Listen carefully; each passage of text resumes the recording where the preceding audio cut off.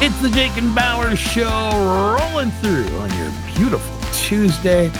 Okay, time now to talk to a guy that I worked with years and years ago before he made it big with the old bar rescue. The show is coming back for another season. It's on the Paramount Network. For over 30 years, Jon Taffer has traveled the country, saving hundreds of bars from failure and ruin.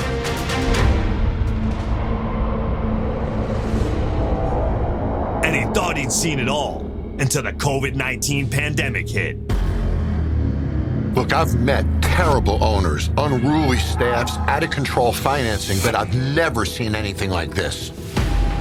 And no business was hit harder than America's hospitality industry. Thousands of bars have closed already, and more are going to close.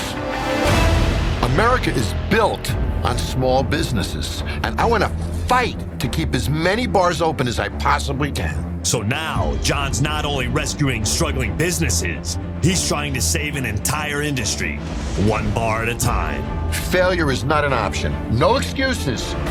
Here he is now, ladies and gentlemen, Jon Taffer. How you doing, buddy? I thought it was you. How are you, buddy? Man, Good. We've been talking a long time. I know. That's what I was just telling Bauer. It's been years, but it's so. I've been catching up. You and I must know each other 15 years now, I would think. I just told him it was 16 years. It was 2007 when you rolled into town. And man, I got to ask you, was that the largest undertaking so far in your career? Because that was a huge bar. Well, that was a pretty big one. One of them, certainly, yeah. And, it always bummed me out because I thought that was an amazing venue. Maybe It didn't work for Fargo in the end, right? I guess the city couldn't, but I was always very proud of that place. That was one cool place, wasn't it? Well, and I've worked in San Bernardino and Redding, California, and Beaumont, Texas, and everywhere I've gone, I've told the story about how before your show came on TV, you went to Fargo, you took this empty building, it was just basically a huge sports bar, turned it into a sports bar, a steakhouse, a really cool country bar, the Monkey Bar, which was the rock bar upstairs. You had a huge venue. I mean, it's so cool. Yeah, it was. I was very proud of it. It's a cool place for sure.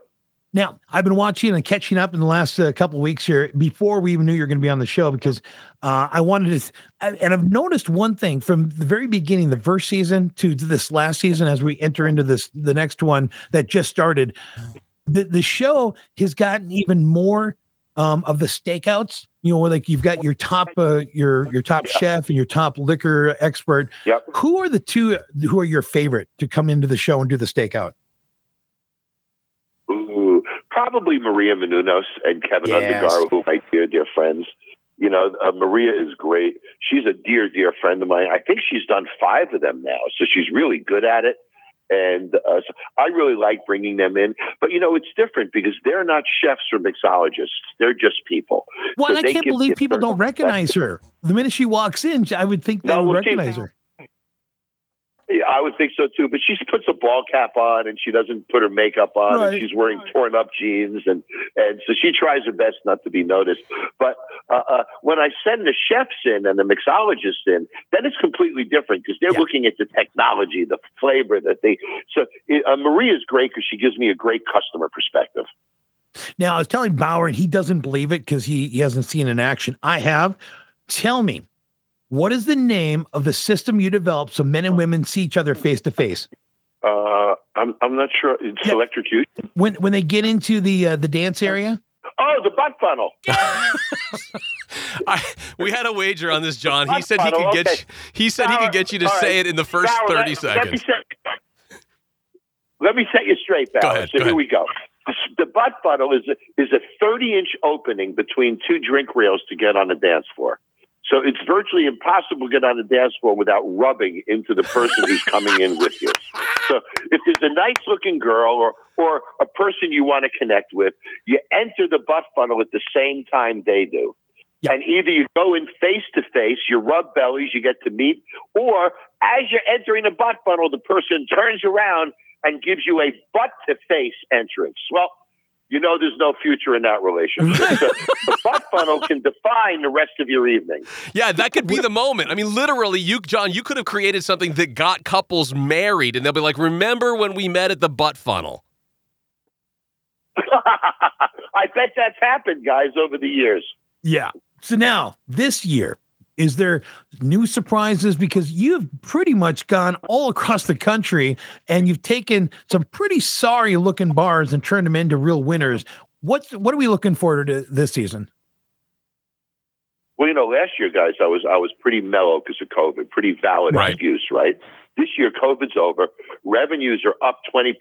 So there's huge opportunity out there, but people are still stunned by the pandemic. So they're not seizing this. We're having a hard time finding employees. Well, you better treat them different. Yeah. Our costs are higher. Well, we need to manage it different. So this is the most intense season I've ever had, guys. I mean, it's really aggressive because the opportunity is out there. They can dig themselves out now if they just get themselves together. So there's a lot of intensity in this episode of me forcing them to get back into the game and fight for it again.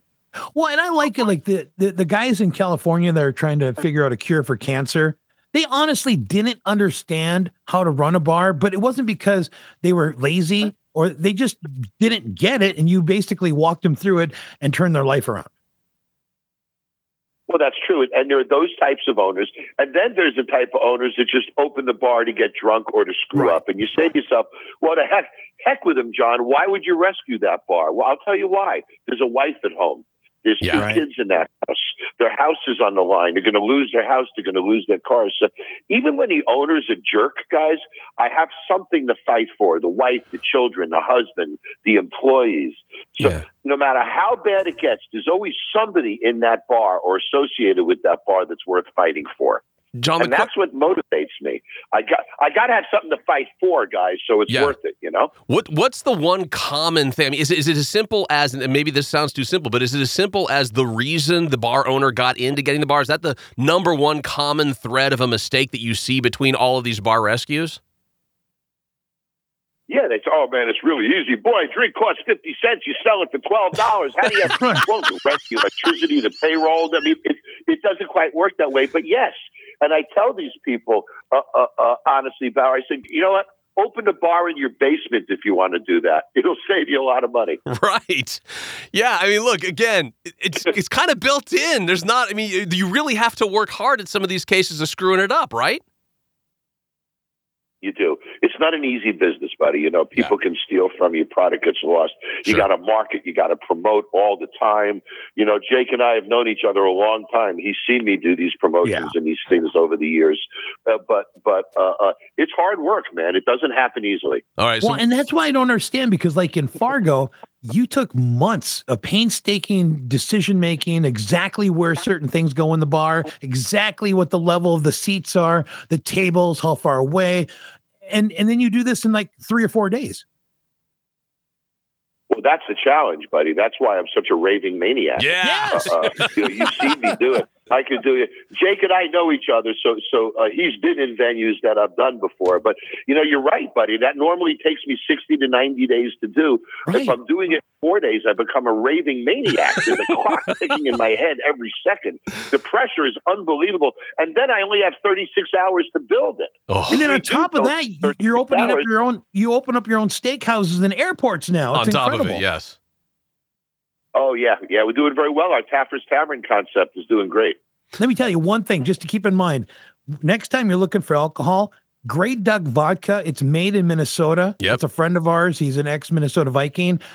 Try it someday. You're going to love it. I will. Absolutely. I love stories like that of small distilleries and people like them getting into the business. So you bet I'll try it. All right, Bar Thanks, Rescue. John. We can check out your season on Paramount. Thank you so much, John. We appreciate it. Great to talk to you guys. Be well. Take care, Jake. Our thanks again to Jon Taffer of Bar Rescue. New season on Paramount, streaming for your viewing pleasure. Your listening pleasure will be sufficed coming up next with the second hour of the Jake and Bauer Show.